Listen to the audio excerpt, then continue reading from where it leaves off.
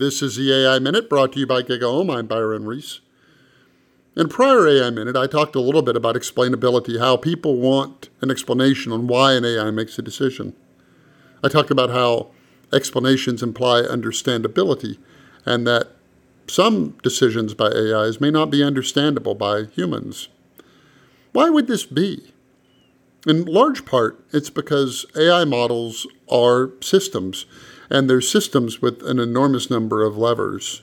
If you were to ask the question about weather on the Earth, broadly speaking, then you have to say, well, there really isn't a single why about anything that happens.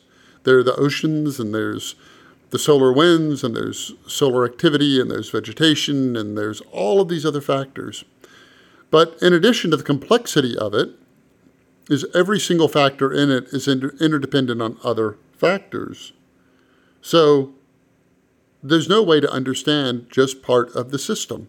The only way to understand the system is to understand the entirety of its system and how everything within it interacts. As AI models become more and more complex, this probably isn't a feasible thing.